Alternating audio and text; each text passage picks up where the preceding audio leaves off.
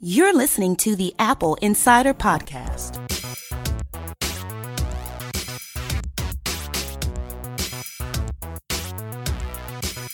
Welcome back, my friends, to the show that never ends. This is the Apple Insider Podcast. I'm Victor, and joining me is William Gallagher. Hello. Who cares about William Gallagher? You've got an interview. I want to hear this interview. Who's the interview? All right. It's exciting. Before we get into our interview with Fraser Speirs, I want to talk to you about the September 10th Apple event. Now, the name of this event on September 10th is called By Innovation Only, which is, of course, a play on the words by invitation only. But it's sort of a playful form. In kind of ways makes me think of when Phyllis Schiller said years ago, talking about a MacBook Pro along about 2012, 2013, can't innovate my ass. But here we are, and I think this one is going to be good. I'm really optimistic. By Innovation Only is a neat title for an event. Now, obviously, we've been talking about this in the past, and we're going to get iOS 13 and iPadOS 13 and Catalina and tvOS and watchOS, and that's going to be epic. We're also going to get new iPhones, which could be iPhone 11 or they could be iPhone Pro.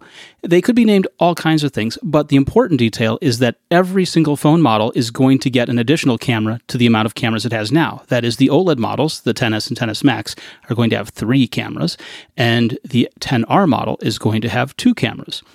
The utility here is probably adding a wide-angle lens and probably adding a telephoto lens to the XR so that we can get that kind of depth.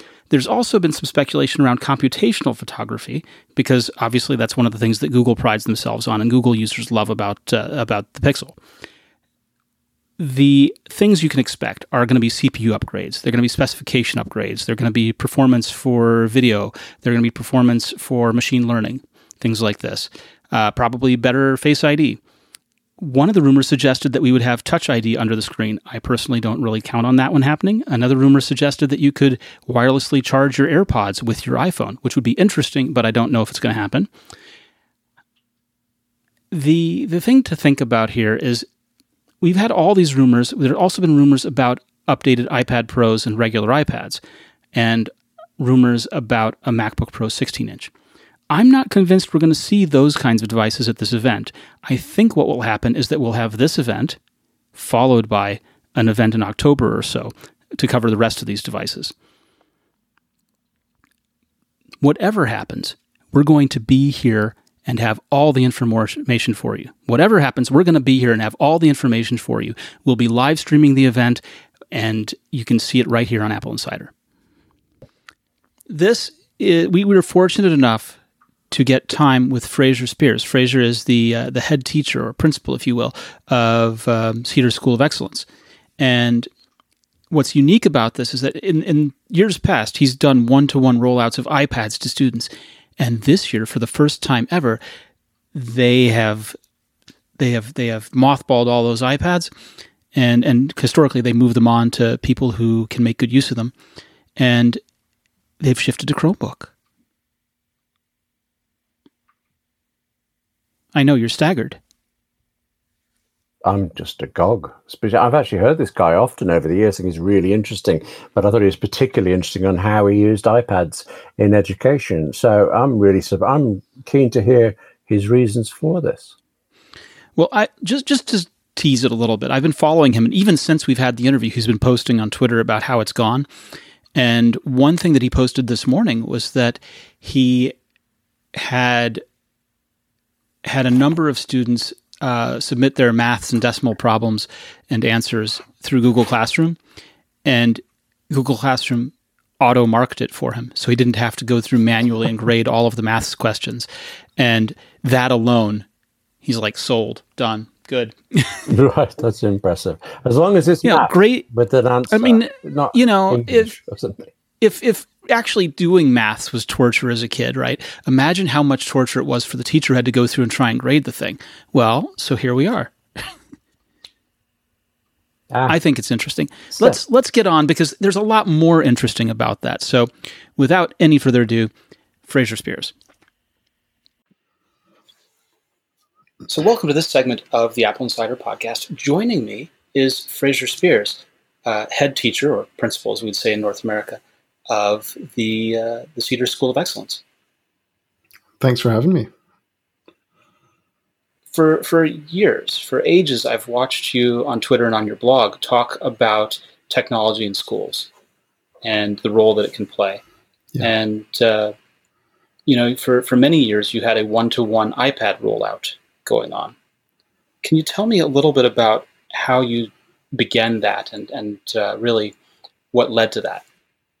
Yeah, so I'm happy to go into that detail. It was, we started in 2010. So 2010, as you know, was the year that the iPad came out in the first place. And for years before that, honestly, I had been looking for some kind of tool that would enable us to increase access in the school classroom to computers, access to the internet, access to, creative tools, like even just like word processors, presentation tools, drawing tools, whatever. And obviously, at that time, laptops were both, very heavy, very expensive. The battery didn't last very long, and they didn't have a lot of capacity for the things we wanted to do. So, doing a one-to-one laptop program was out of the question financially for our school, and we had looked at things like going one-to-one with, say, an iPod video, for example. That was a thing that some people were doing back in the sort of early days of iTunes U, where universities were recording videos of lectures and putting them out on iTunes, through iTunes at the time, so people could download them. That was about 2005, 2006 timeframe, I think. 05, 06, that kind of time. Yeah, so we had looked at that and disregarded that possibility. We had also been looking at netbooks, if you remember netbooks, and those were sort of small PC laptops that sometimes ran Linux, other times ran Windows, which cost around about $200 to $250, £250. And we looked at them, but they were so small and so cramped, we didn't feel that was the right tool either. So along came the iPad, and we were kind of in the way of looking for something, and that was a tool that seemed to make the most sense, both financially and in terms of the feature set as well. So we rolled out a one-to-one iPad program in August of 2010. And as far as I know, we were the first school in the world to do a whole school one-to-one iPad program back then. And we kept that going from 2010 through to this summer. And in summer 2019, we made the decision to switch to Chromebook from iPad. So we've finished our one-to-one iPad program for the moment, and we have purchased a set of Chromebooks for the school, and we're going to be on Chromebook for the next 4 years. All right. And I'm going to ask some questions about that in just a moment, but just pedagogically, what are the kinds of things that students learn or learned using the iPads? Mm-hmm. I think something really changed over the course of that time for us with the iPad. When we began, nobody knew what an iPad was. And the first job that we had with the iPad was to explain to people that the iPad was a valid computer. And that, that job continued for the whole time we were doing iPads, to be honest with you. But we were looking at just not so much that there was something necessarily new that the students would learn with the iPad, but it was more that they had access to tools, right? So sometimes when you're going to schools and they're doing iPad programs, you'll see that they're very focused on content. So they've maybe purchased iPads, and they've also probably usually done a deal with Pearson or some other company like that to get a specific curriculum onto their iPads. Whereas for us, it was never really about putting content out to the children through the device.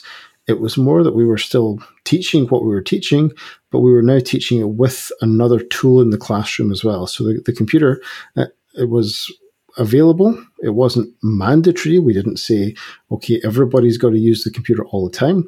The only rule we ever had was you use the computer where it's useful, and when it's not useful, you do something else. And that was pretty much all we had as a rule in our school. So that was kind of the pedagogy behind it. And I suppose in a way, what we were looking for, how can I sort of explain this? Does it help, or how do we change the way we learn things like history if we also have access to computers and a lot more information than we would normally have? Does it enable us to increase the amount of resources we can look at, or the variations we can look at, or the amount of source material that we can look at? And there's some interesting observations to be made about our experience of that over 10 years, but that was kind of the core idea. It wasn't just that we were trying to change the teaching and learning or put out specific content, but more just to put an extra tool in the classroom. You've moved to Chromebook, Mm-hmm. and what were the reasons that led you to that decision? Well, I think there was one thing that really began the process, and there was a number of kind of extra weight that came in after we started thinking about it. I had been tracking Chromebooks for pretty much as long as we had been doing iPads. Now, the original Chromebook, the CR48 Chromebook, only came out in the December of 2010. So when the iPad first was one of the computers we were looking at, the Chromebook didn't even exist. So there's just a slight timing issue there in terms of why didn't we do Chromebooks at the start? Well, the answer is Chromebooks didn't exist when we started doing this program. But over the years, we had obviously invested very heavily in Apple technologies. We had Apple TV in the classroom. But more than just the hardware, we had spent a lot of time building on iTunes U. And iTunes U had, as we talked about earlier, it had started off as a video distribution service for university lectures. And then later on, it became a kind of courseware product. So you could make courses, you could put materials and assignments into iTunes U and so on. But what seemed to have happened over the last 3 or 4 years is that Apple's investment and efforts in those kind of education software applications has just stopped dead. And if you go back to the iTunes U page on the App Store, for example, you can look at the version history of iTunes U. You can see that over the last 3.5 years, iTunes U has had virtually no feature updates. And I think I'm right in saying, even today, iTunes U still doesn't support iOS 9 style split screen multitasking. And we're about to get iOS 13. So it's clear to me that whatever Apple's doing in education, they're not investing in iTunes U.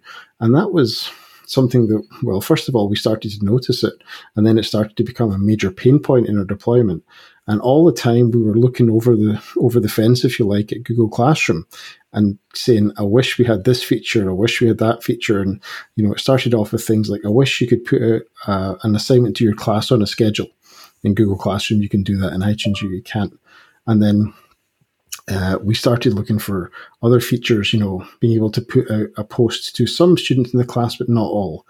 Being able to automatically send emails to parents about homework. And these features were just not coming to iTunes U, but they were all there in Classroom. And eventually there just kind of came such a weight of things that we wanted that we couldn't or weren't getting through iTunes U, that became the impetus to start really thinking seriously about switching over to Chromebook. And once we started looking at it, the reasons kind of just started to snowball from there. And there's more to it than just Classroom is better than iTunes U at this time. But that was how we kind of got started with thinking about it, really. I guess the way that I've sort of thought about it is that Apple wants to encourage the use of specific tools for creation and things like this, and they're less focused on classroom management, where Google Classroom is strongly focused on the things that you said about assignments and turning things in through Classroom and getting those kinds of messages sent out.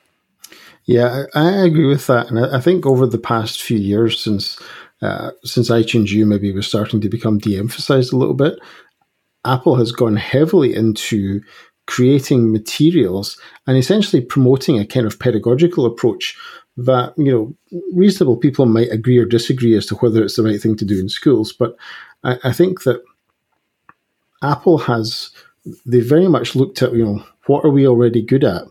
And they've put all their wood behind what they're already good at, rather than trying to expand to support everything that schools need. And what I mean by that is they created Swift Playgrounds, which is a great application, and the Learn to Code 1 and 2 programs, which are also wonderful documents and excellent teaching materials. And then they went into this material called Everyone Can Create. And what this was instead of an engineering effort, shall we say, it was more of a kind of documentation and materials effort. So they were creating lesson plans and resource guides for teachers and so on. And to a certain extent, to be fair, putting features into Pages and Keynote that schools wanted and needed. And I think they've done quite a good job of that. But they just were not addressing the kind of school administration aspect of it. So how do you move files around? How do you, without having to copy them? How do you collaborate with people? All of those kind of things that you see are very strong in the Google world. Apple had made some efforts towards them, but they were missing the kind of overall picture, I think, which was the idea that, in G Suite for schools, you've got a whole situation where it's the data is all there and the identity is all there, and it's all one system that people can work within. Whereas with iTunes U and iCloud as a whole, it never quite got to that point for schools. It was always a lot more fragmented than that. Yeah, and collaboration for the iWork applications has always been kind of an afterthought. Yeah, I mean, the feature works, right? But the problem is that they don't own your identity in the way that Google does. And I don't mean that in the sort of sinister sense of owning you that people talk about Google, but I just mean, where does the corporate directory live? And I'm sort of speaking enterprise talk here at the moment, but, if I type in my name or a colleague's name, does their email address just pop up there automatically? And in G Suite, that kind of thing does happen because they're all members of the same domain. Whereas with Apple, it's never quite gotten to that level of integration. So it's always been a little bit clunky to try and get those kind of things set up. Yeah, way back in 2005, I was using sub-etha edit in my classes so that people could collaboratively edit. And when Google came in with Google Docs, that was such a revelation for us at the time. Yeah. But you mentioned how people talk about Google in a sinister fashion. And I feel like there's a lot of apprehension around Google in education. Can we talk about that a little bit? Sure. Yeah. I mean, I think there's a lot of apprehension around all technology companies at the moment. But I think, if I may be so bold as to venture this, that I think a lot of it's politically motivated and it's nothing to do with the technology itself. That, the fallout of the Trump election in America, I think there's an element of, Twitter enabled Donald Trump, therefore all technology is bad. And we're really, really in danger of throwing the baby out with the bathwater and a lot of this stuff. Now, of course, there have been, I'm not here to defend Google's privacy practices or anything like that, but I think we as a world, to be honest with you, have to make a decision as to, do we want computers to do stuff for us, or do we want everything to be private? And that's a trade-off that different people can make different ways. And I think it's probably fair to say that reasonable people might reasonably disagree about whether or not Apple's stance is the right one, or Google's stance is the right one, or there's maybe a middle ground in between. I personally think that Apple's stance in a K-12 setting is perhaps a little too restrictive. That I think there are perfectly legitimate grounds for a school to be able to access and monitor more of the computer experience than Apple maybe enables and allows. Whereas in the Google world, we get access to a whole lot more stuff. And that becomes a matter of policy for every school as to exactly what they do with that. But there is certainly more straightforward access in a managed situation with Google than with Apple. However, the thing that, since we moved to Chromebooks and I started talking about it on Twitter, the one thing that has become very sort of clear and obvious to me is that absolutely nobody understands that G Suite for Education is under a completely different set of privacy policy and practices than the consumer Google account, if you like. So, G Suite accounts are not tracked for advertising, for example.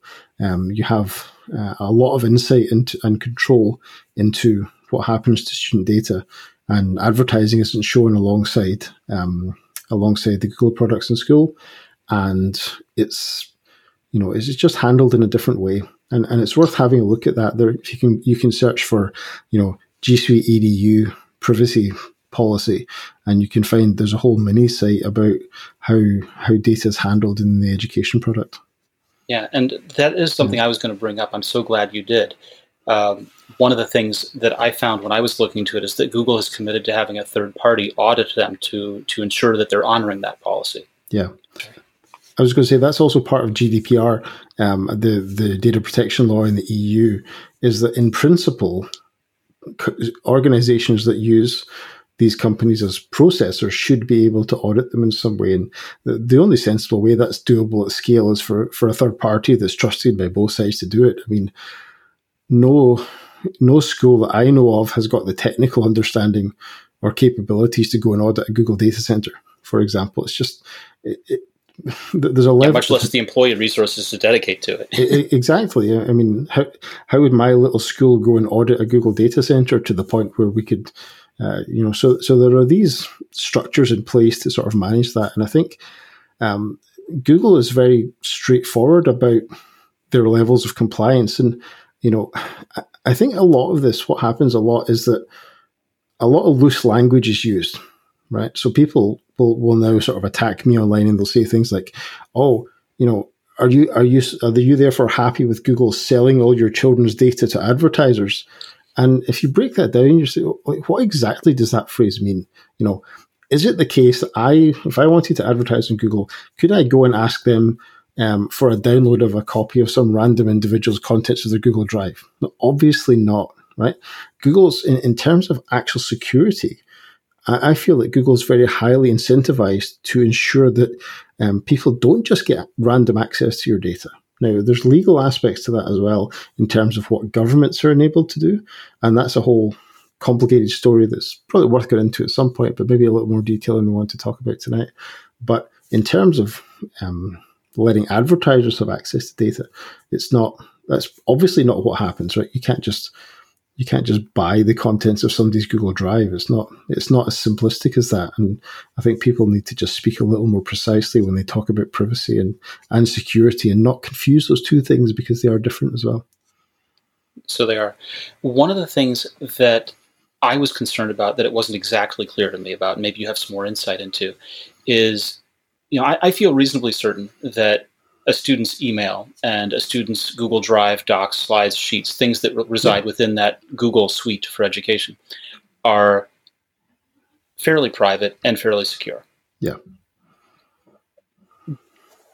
But I start to be concerned when there are other services that use Google single sign-on, and students use their Google account, their student account, to single sign-on to other services within education, because I'm not sure that their privacy policies are nearly as good or as stringent as what Google might offer. No, you're absolutely 100% right there, and that's a major area, I think, of training for schools, and also for control for school admins. So when you deploy a Chromebook suite, it is actually possible to control that. So I believe you can whitelist individual services that you want to allow. You can blacklist services. There are controls for that. We're not using a lot of those kind of services just yet, but it's certainly something that I do in data protection training with our staff, is to say, look, you need to, and again, in the EU under GDPR, one should actually complete what's called a privacy impact assessment if you want to use additional services. So we've completed some of them for various things that we use. But I'm always very cautious to say to our teachers, look, if you want your kids in the class to sign up for some other account, you need to check that out separately from just the Google core. It's not the same thing by any means. You're absolutely right. Right, and even if it has sign-on with Google, it's not the same. It's got its own policy, and you have to look in and decide if that policy is right, if there's even auditing for that. Absolutely, yeah. My other question, I think, in this kind of area comes down to extensions that people add on. One of them that was used in my daughter's school is called Hapara Highlights. Yep. Are you familiar with it at all? I'm not specifically familiar with it, but I suspect it's pretty similar to one we use called GoGuardian, which is there's a GoGuardian Teacher, which allows sort of classroom monitoring, and then there's a GoGuardian Admin, which is a web filtering product as well. It sounds similar. So the way that Hapara was used in my daughter's school is for monitoring student behavior and what browser tabs are open on the Chromebook. And also to assign quizzes and in-class assessments. Yep. And sort of monitor as those are being taken. And I'm a little scared about that one personally, just because it also has among its admin options the ability to monitor the microphone and camera for each Chromebook. Okay. Yep. And of course, the ability once you turn that on, you also have the ability whether or not you want to be able to view them when the student is not at school, right? If the Chromebooks go home. Yeah. And I've never gotten answers that satisfied me from the school when I've asked about this. it feels to me as though there's something about a school-provided Chromebook versus a personal-provided Chromebook, where we're providing a personal one and being asked to load this surveillanceware onto it. Mm-hmm. Go ahead. Yeah, I agree with your concern there. I mean, our model is that the school owns the Chromebook, we provide the Chromebook, and we install, in our case, GoGuardian on it. Now, just because a school is buying into a particular technology stack doesn't mean that a school themselves don't have to have a very serious reflection process about what they're doing with the technology and how that's all working out. And in GoGuardian, for example, one of the things you can do there is you can monitor a pupil's screen, and you can actually do it remotely across the internet as well. But as a matter of school policy, I've set it up, and our teachers have control of that. But you can actually, GoGuardian is quite nicely designed in that the school administrator can limit the hours of operation of that. So I've said it, and I've clearly made this known to the students as well, that only operates between 8 a.m. and 4 p.m., the hours in which you would reasonably be in school, and not at the weekends. So they can have a degree of confidence that when they go home, they're not going to be monitored constantly.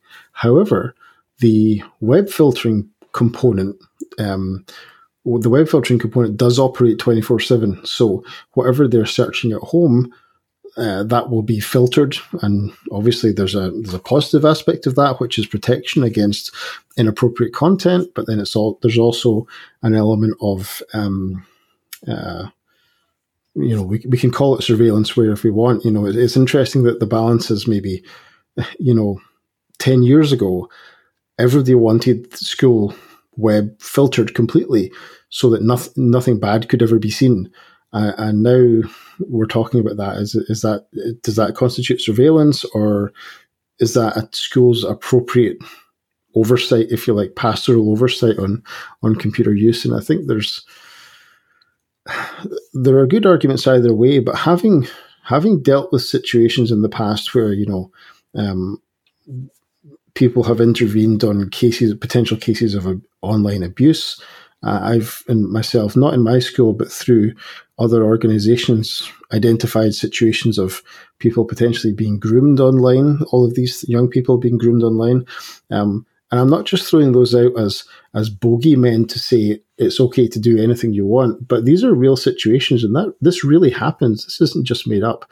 And I can't be a fundamentalist on this in the same way that some people are. It seems like a hard balance to strike. Yeah. Oh, it is. It is. And, in some ways, I would like to give young people more privacy. However, I think the world has changed since we started this conversation. And it's really important to think about this, because if you want to wind back the clock to 2010 or 2005 or a time like that, it was often the case that a computer provided, or access to a computer provided by a school, was often a young person's only access to the internet. And the one and only way to get on the internet was through school. Whereas today, many, many, many of those kids have got a smartphone access, multiple computers at home, and the landscape has very much changed. So I'm not naive in this, and I don't think that because we're watching what the young people are doing or filtering their internet, that they are in no way ever seeing anything bad on the internet. In fact, I know they're not. What we're doing is we're displacing the questionable activity from the supervised computer to the unsupervised computer, and that's something that parents need to be aware of as well. I can only make guarantees about that one computer. And in times past, that was the only computer in a young person's life, and today it's not.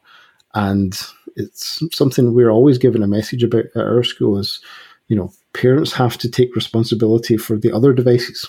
We'll help with this one, and we'll teach about behavior, and we'll look for people to be supportive of each other online, but there are other computers, and that's just the reality of the world now. What do you think is the role of the school in sort of teaching these boundaries or expectations about privacy and about security and what secure practices are? There's a couple of good questions there. There's a privacy question and then there's a security question. And I think we can be very clear about what the security questions are. We can teach about good passwords. We can teach about firewalls. We can teach, and we should teach about all these things. Locking your screen, having encryption turned on in your device. And I teach all of these things because I'm a computer science teacher, and I teach all these things from a technical perspective.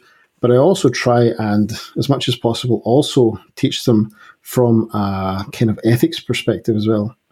And what I mean by that is that often I feel that if I teach about the techniques that are being used to manipulate you, it really eliminates a lot of their power, if that makes sense. And quite often Once you pull back the curtain, it exactly. really reveals and defuses what's going on. Yeah, I'll quite often teach about, the psychological tricks that are used to get you addicted to video games or social media or something. And once people know that that's happening to them, they can start to see, behind the curtain, if you like. And I think just teaching that way is often quite helpful. And as with many other things, if you think about all the other areas of risk that young people get involved in, we have, as Western societies, I suppose, we have often taken the line that education is better than prevention. So if you think about drugs education, for example, or alcohol or sex education, or even road safety, we don't prevent children from walking across the road. I mean, I say that, but there's a whole body of work being done now to say that actually we are preventing young people from walking across the road, and it's causing them severe problems in terms of their general resilience towards life as well. So actually, maybe we have taken it too far, but that's a conversation for another day, I suppose. This rollout was probably a massive undertaking because you're coming from one whole system of managing and setting up user accounts and cloning devices and having devices be charged and things like that. Just the practical issues involved with changing over. You've only been doing this for about a week, right? This is a new operation. Yeah. What are the things that you're encountering so far? What are you finding? Well, we're noticing a number of things. One is that I'm noticing a change in people's attitudes towards the device. And I'll sort of explain what I mean by that. Like I said, when we started in 2010, nobody knew what an iPad was and nobody knew what it was good for. So we very much I personally really, rather I say we, but really I took the view that the iPad is a computer. We should use the iPad for computer type things. So we use it for Pages and Keynote and all these different tools. And what happened in those 10 years was that children went from having no other iPad in their life except the one that we gave them to having the one that we gave them plus at least another one at home, if not sometimes two. And those iPads at home were being used more or less exclusively as entertainment devices. So I have always been really influenced by that Steve Jobs quote, which I believe is not apocryphal, which is when he talked about making the computer a bicycle for the mind. And that was always kind of what I wanted to do with the computer in school. And for some people, that absolutely happened. I saw some of our young people who, were curious and able young people, and I give them a computer and it's like rocket fuel to their intellect and their level of, global knowledge and cultural understanding and insight and the ability to just know new things is incredibly powerful. But at the same time, I gave the iPad to other people and they just saw it as a TV and a games device. And why that distinction is the way it is, I'm not sure. I suspect it probably has something to do with sort of levels of IQ, perhaps, that more able people, the phrase in the Bible that says, to those who have more shall be given, and from those who have little, everything they have shall be taken away. That sort of sticks in my mind as a thought about the impact of the computer on people. And for some of those younger people or those people who sort of saw it as a TV and a games machine, what I've noticed is that the Chromebook, having gone away from the iPad towards the Chromebook, we've started to see more of a work-orientated attitude towards it. And I think that's partly, on the configuration that I've done, that I've blocked a number of entertainment type services that we didn't quite have access to block before. Because again, if you think about that aspect, web filtering on the iPad is a privacy issue for Apple. You don't quite have the same access there. And Apple's privacy stance is not necessarily helping everybody. And it's not an unalloyed good thing that I can't filter out effectively and precisely web services that I don't want people to get access to right on the iPad device. I have to do it at the network level, and that doesn't always carry the same weight. So that's an interesting issue. But I think also we're just not giving them the same kind of tool that they use at home for entertainment. So I think there's a bit of confusion, particularly with younger users. Is the iPad for work or is the iPad for fun? Because we are saying it's for work and home is saying it's for fun. And I think now that we've got a clear distinction between the fun device, which is the iPad, and the work device, which is the Chromebook, I'm starting to see a distinction in how children approach it, and they approach it in a more business-like manner, at least for now. And I'm not saying that's necessarily going to continue. I can also already see in my filtering logs people trying to turn it back into a games machine. But you know what? I'm equal to the task, so we'll see how that goes. I was sort of wondering how much the physical keyboard played a role in that. Just by the virtue of having a keyboard, it feels like this is a work device. I certainly noticed that with younger users. So we're talking sort of 9, 10, 11 years old, that they felt extremely grown up to be getting a laptop. And the older kids, they looked at that, our 15, 16-year-olds, they looked at it more as an efficiency thing. They thought, right, I've got a lot of writing to do for my exams. This is going to help me get that writing done. Great, fine, whatever. But the younger kids, they sort of felt like they were sort of stepping into daddy's shoes a little bit and getting a shot of a grown-up's computer because they've got a proper keyboard and it's black and it's sort of businessy, which is kind of fun to see. Well, this mirrors my own experience with my own daughters. They've had iPads from 2010, thereabouts. And when I had to get one of them the Chromebook, it really took off. And then, of course, I graduated her to a Mac, and the other one has the Chromebook now. Mm-hmm. And they're both. The second daughter really still does use her iPad quite a lot.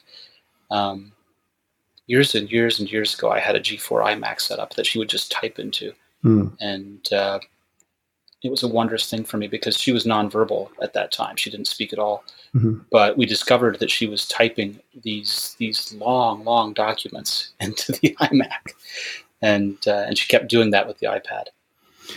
That's an interesting effect that we've also seen, that kind of thing where at a given developmental stage, children can often type more on the computer, produce more on the computer than they could if they were writing or speaking it.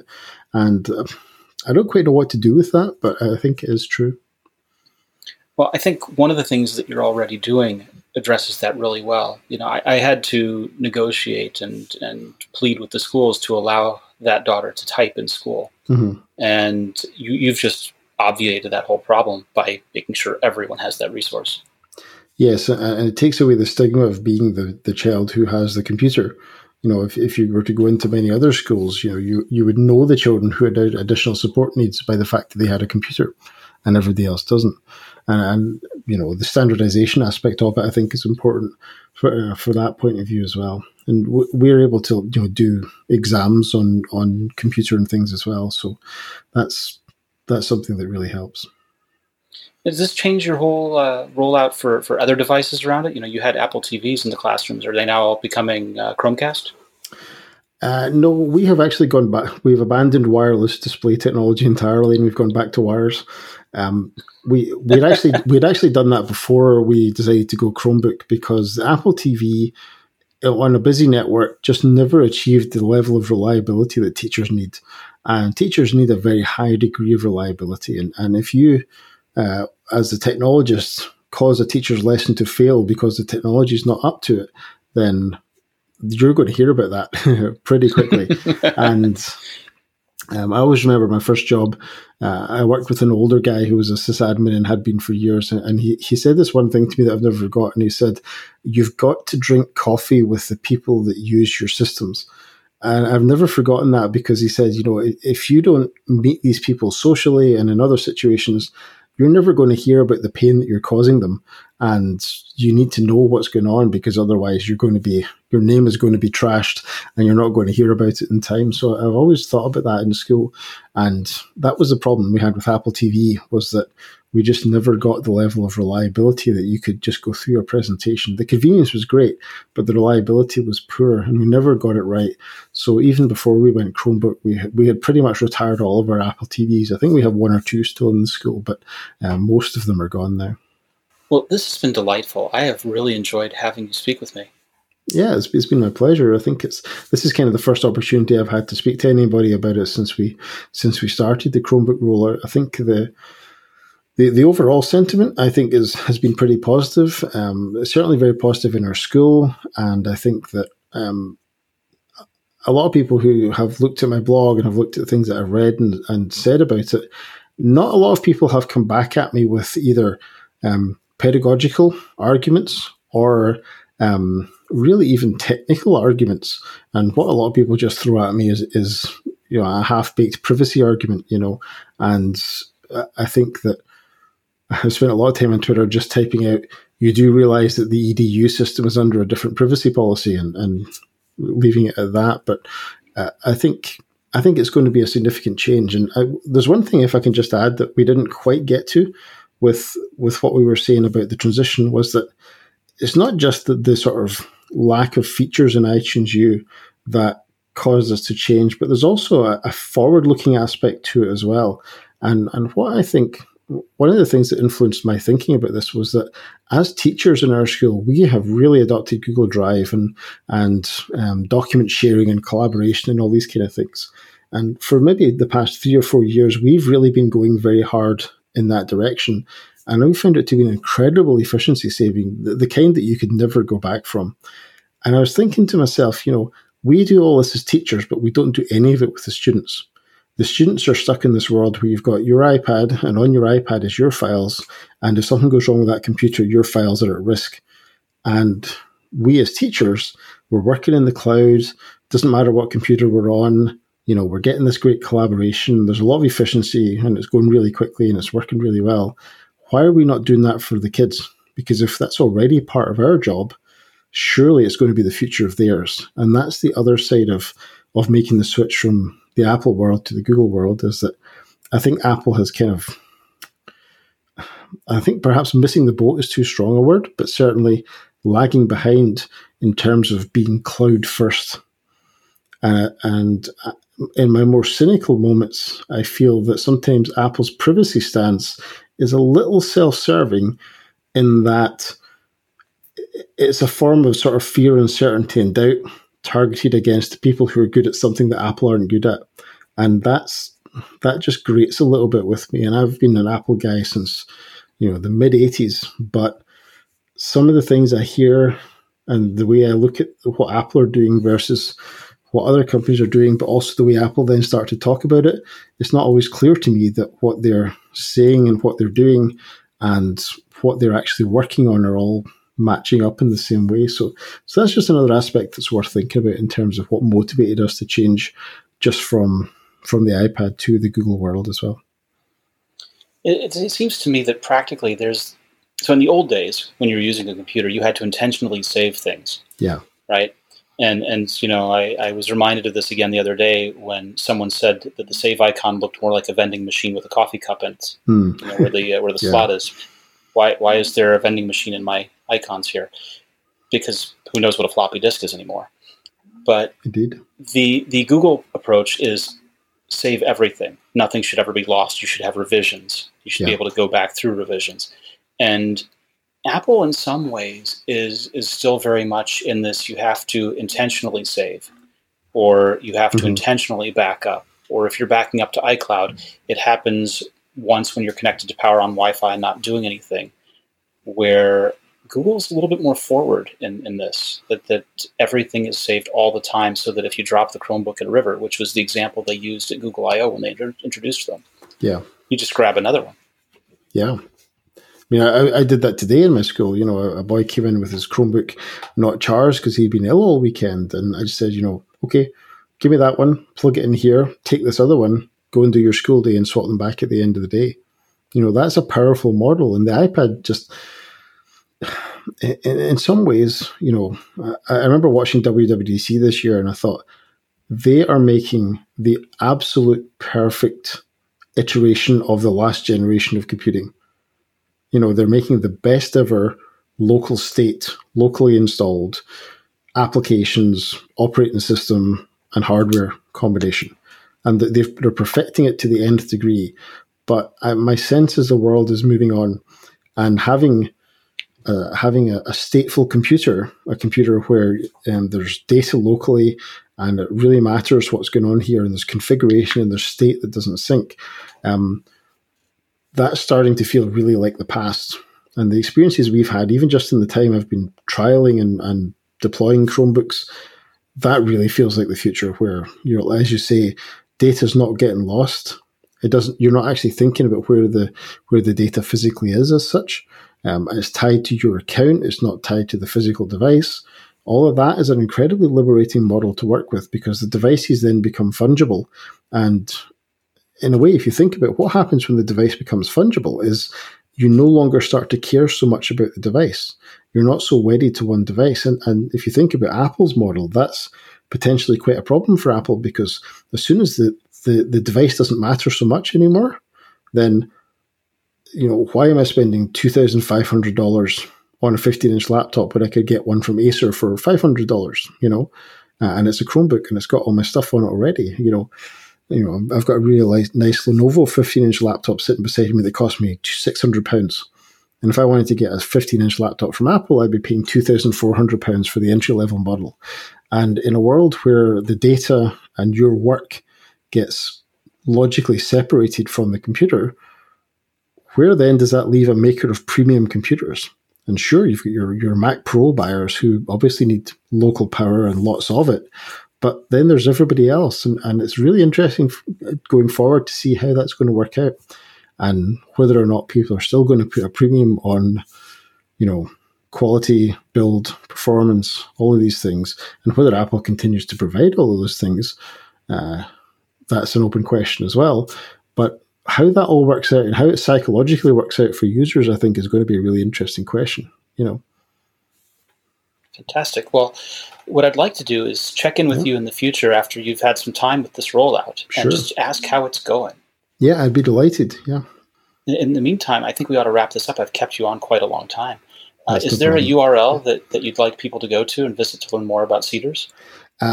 Sure. Our website, which I have shamefully not updated for the new school year just yet, is cedars, cedars.inverclyde.sch.uk. And I'm sure you can pop that in the show notes for people who want a quick link. Great. Thank you so much. My pleasure. Actually, I have to chew it over. He makes some really interesting points. I had no idea about Google privacy being different, for example, in education and stuff. So I'll be fascinated to see what happens through the years with this. But terribly interesting. Yes, I'm really pleased you got him. Apple, in a unique move, has released iOS 13.1 betas for testing. What's unique about that? Do you know? It runs on Android? No, not yet. But do we have 13.0 released yet? Oh, good point. I don't know. Okay. I'm taking from that we don't. Right. So if we don't have iOS 13.0 released, what on earth are we doing seeing a 13.1 beta? It's just very weird. And no, it's fine. A few years ago, I'd agree with you, but now, if you watch Doctor Who, the 13th Doctor is really the 15th Doctor. The 10th was the night. We're fine. We haven't got time for all that, William. The problem is this, right? Historically, we would get all of the developer betas for iOS 13, and then 13 would be released, and then we would get the 13.1 developer betas. And now they're not even respecting history. I think the problem is that I think Craig Federighi has too much on his plate. Okay. I think Air Force One has a little too much to worry about. I mean, look, he's shepherding Catalina. He's shepherding iOS. He's shepherding iPad OS. He's shepherding Watch OS. And there's also the Apple TV OS. And that's 5 different OS releases that have to happen all pretty much at the same time on the same schedule. That's a lot. It's incredible. Yes, absolutely. That this happens at all is amazing. I'm always very impressed. And I think what we're seeing is the cracks happening under pressure, because it makes no sense to release 13.1 without a 13.0 released, unless 13.0 is gold master and there's nothing left to do to it, so they can start working on 13.1 bug fixes. Except that if it were gold master, they would start saying it's gold master. So this is very weird that we have these two beta paths in release at the same time. Okay, I'm less concerned about you than this. You've just offered one possible solution. I'm sure there's a missing episode somewhere, something we don't know, but it's fine, really. It'll all be ready for whatever day in September. I mean, people are just speculating that 13.1 is actually just a mislabeled developer beta. That it should be instead of 13.1, it should be 13.0 beta 9. But if you're going to make a typing mistake anywhere, that could be the place to make it, rather than deep in the code. So it's weird. It's very weird. Are you okay about it, though? Well, what choice do we have? We just get to roll along until we see what actually gets released. But I could make you some tea. We could have a talk. No. Is that the biggest thing going on then? 13.1. I mean, it's pretty big news. We're getting really close to this release date. Yeah, that's exciting. We expect the release to be September 10th, and so we are getting quite close to it. And so, yeah, it is exciting. Now, we were talking education a little bit ago, and I just wanted to point out this piece about a Scottish city, that's Glasgow City Council, and a company called CGI. They're providing 50,000 school children in the city with iPads as a part of a $369 million or £300 million project to modernize and improve the educational prospects for Scottish school children. I think this is very interesting, especially after someone who's had tons of experience doing that one-to-one rollout, moving away from it. Yes, it is. But Scottish education system is very interesting. They do lots of things. I mean, I'm in the UK, and Scotland's part of the UK, but I'm in England, which has very different systems, and there's an awful lot to admire in Scotland. I think there's an awful lot to admire in Scotland in general. But the quote here is that we want our children and young people to be equipped with the skills that will make them shine as digital citizens, both now and later in their working lives, said Glasgow City Councillor Chris Cunningham. We are aware that 90% of jobs in Scotland involve digital work, and so our pupils will be well equipped for the workplace. I think the thing to be careful of here, and be mindful of, is that the computers of today are not the computers that will be in place in the workplace 10, 15 years from now when these students will be in the workplace. That, well, some of the tasks will resemble themselves. Word processing is still probably going to be word processing. Spreadsheets are still spreadsheets. These kinds of things don't really shift a whole lot, but what is a computer and how you use it and what tasks you do it for and what tasks compose a job change rapidly and quickly and in large ways, right? It used to be before the advent of Lotus 1-2-3 that if you wanted a spreadsheet showing you data, you would make a request, and then the 7th floor of the office building would get to work on that with huge blotter paper and figuring it out. And then they would present you with a spreadsheet of paper with all the cells filled in by hand kind of thing about a month later. So that's what VisiCalc started, yes. Yeah. Job destruction all over the world. Yeah. Right. And so these things change. But it's intriguing to see that they're going iPad in the face of the things that Mr. Speirs, who we just spoke with, has learned.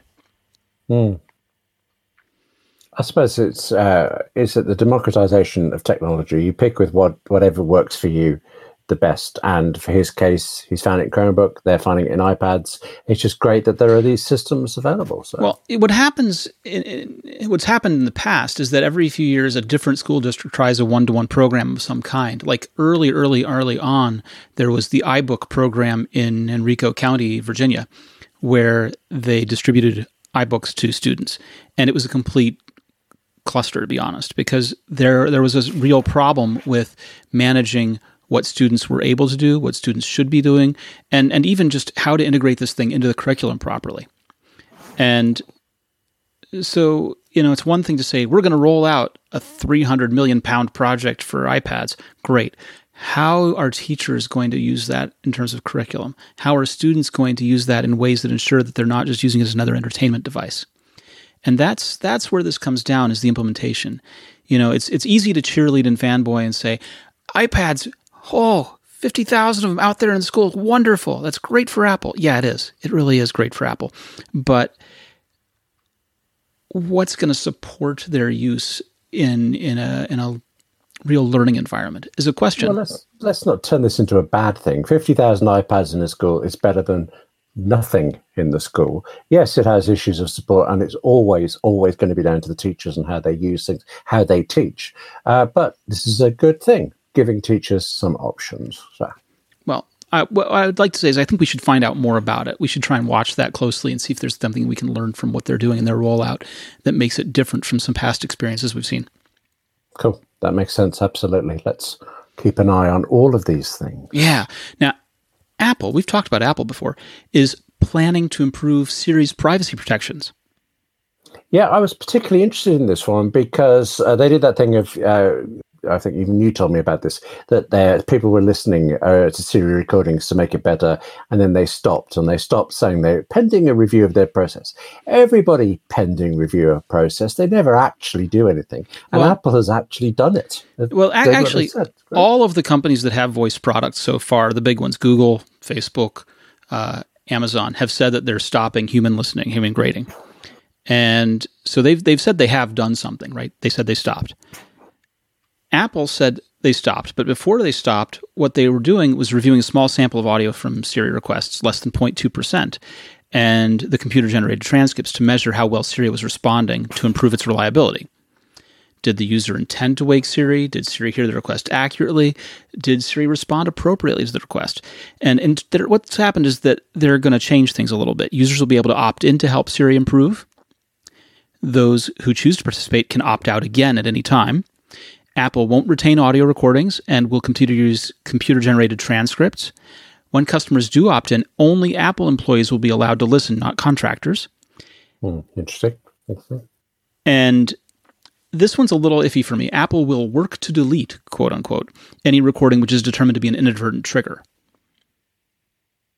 Right. I'm not clear what that means. If you say Syria and Siri goes, yeah, I'm here, that's an inadvertent trigger. But I'm not sure what work to delete means. Well, what about the fact that my HomePod has such good hearing that wherever I am in the house, it responds to the magic words? I could be looking at my watch when I say it, and I hear this distant thing from my watch. It's quite frustrating. That's a slightly different problem, but still a problem, yes. It's on an inadvertent trigger of the wrong Siri.